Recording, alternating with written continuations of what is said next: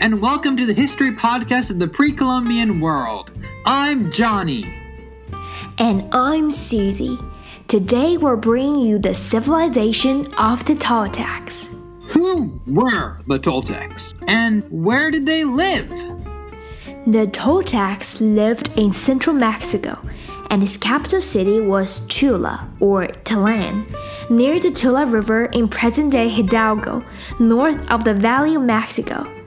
The Toltecs were an ethnically and linguistically amalgamation of smaller migrant groups who came to power after the collapse of Teotihuacan. Nahuatl was their dominant language, and other Otomanguan languages were also spoken. The Aztecs proudly claimed that the Toltecs were their ancestors to establish a historical foundation for themselves. The Aztecs succeeded the Toltecs in the Valley of Mexico and described the Toltecs as great masters of art, architecture, warfare, and religious worship. The Aztec named them the Toltecs, which means master artisan or inhabitant of Tula Hidalgo in Nahuatl language. How did the Toltecs make money? What was their economy based on? The Toltec economy depended on craft production and commerce. They manufactured pottery, stone tools, textiles, ornaments in the city, then exchanged the items. Merchants imported marine shells, greenstones, cacao, rare animal skins, and fur while exporting Toltec goods to other areas afar. However, agriculture was the real foundation of the Toltec civilization. They cultivated maize as a staple crop, and their diet included cactus juice and fruit, small plants, beans, squash, deer, rabbit, and dog flesh. Some types of irrigation were practiced, but the food was still inadequate to support the population growth in the dry and arid areas. One cause for the downfall of the Toltecs in the 12th century was a famine caused by the little amount of rainfall and even led to a civil war. What was their capital city? The ancient ceremonial capital of the Toltec Empire was Tula, a post-classic city, also known as Tolan, or Place of the Reeds, which flourished between 900 and 1150 AD. The Tolan urban area was about 16 kilometers squared and populated with 40,000 to 60,000 people. The layout of the city was similar to that of the Mayan city of Chichen Itza.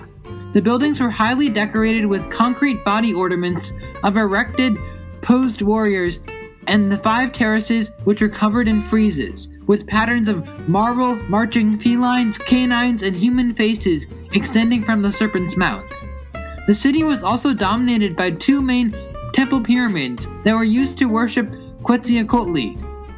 On top of the Tolan pyramids were Antillean warriors, sculptures that represented the warriors of the god king Quetzalcoatl. They protected the temple. Another feature of Tula architecture was the colonnade masonry hallways with flat roofs. Artisans living and working within the city created pottery, textiles, vessels, figurines, and cut tools of obsidian to make jewelry. The city was burned and sacked in 1150 AD. The Toltecs served as a template of civilization for the Aztec city. Scholars believe that the Aztec borrowed the concept of the warrior priest of the sun god from the Toltecs. The Aztecs celebrated poetry, songs, and a calendar system from the Toltecs, and they inherited and adopted the discoveries of herbal medicines and mathematical understandings of the universe from the Toltecs.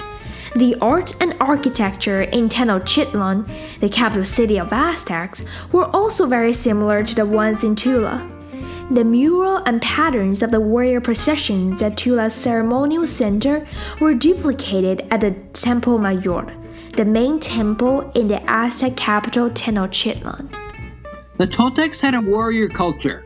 Toltec warriors wore snakeskin headdresses and butterfly-shaped chest plates, as well as small shields. They carried short swords, spiked clubs, maces, sticks with sharp stones jutting out of them, and stone knives for close combat.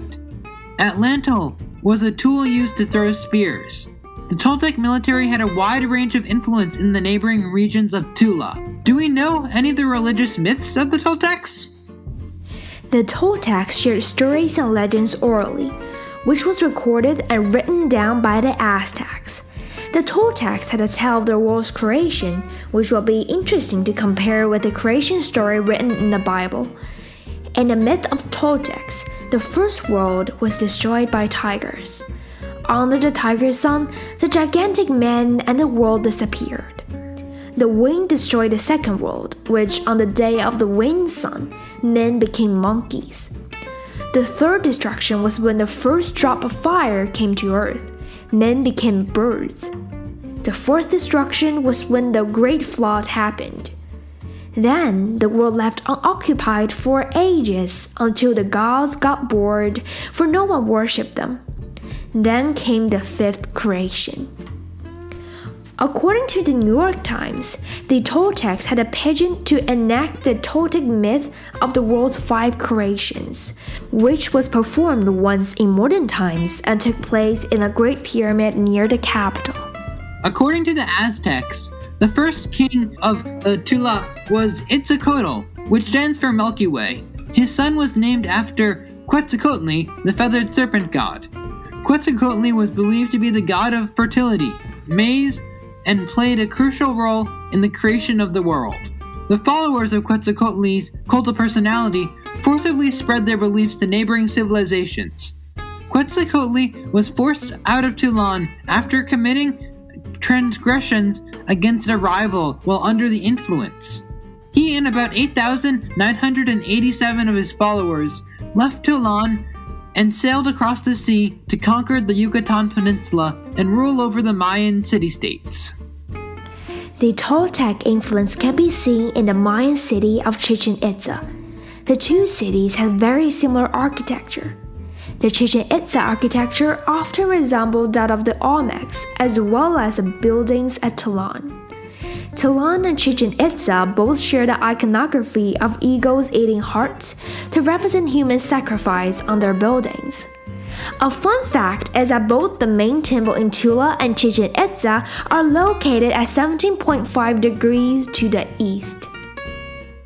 During the period of the Spanish colonization, Tula was in the encomienda de Pedro Moctezuma, the son of Moctezuma II, who reigned over central Mexico.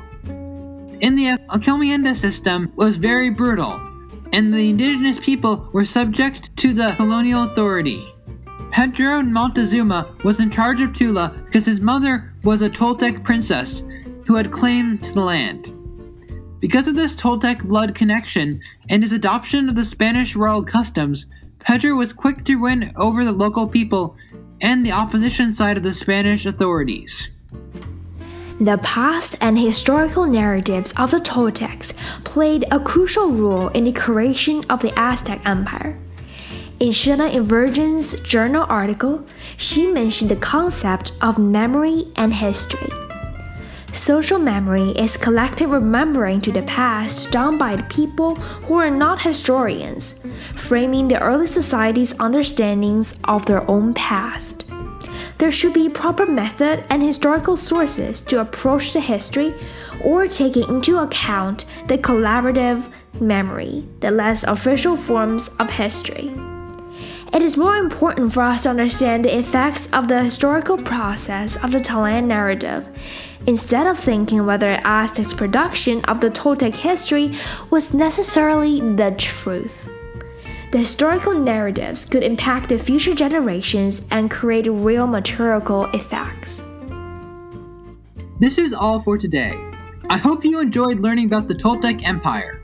If you want to learn more about other ancient Mesoamerican civilizations, please subscribe to our podcast and follow us on our Instagram, History Podcast of the Pre-Columbian World, where we will post updates about upcoming episodes and also awesome fun facts.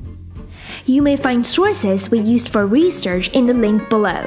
Please reach out to our email precolumbianhistory4@gmail.com with our ideas for ancient history topics you would like to see discussed in future episodes, or ideas on how we may improve your listening experience.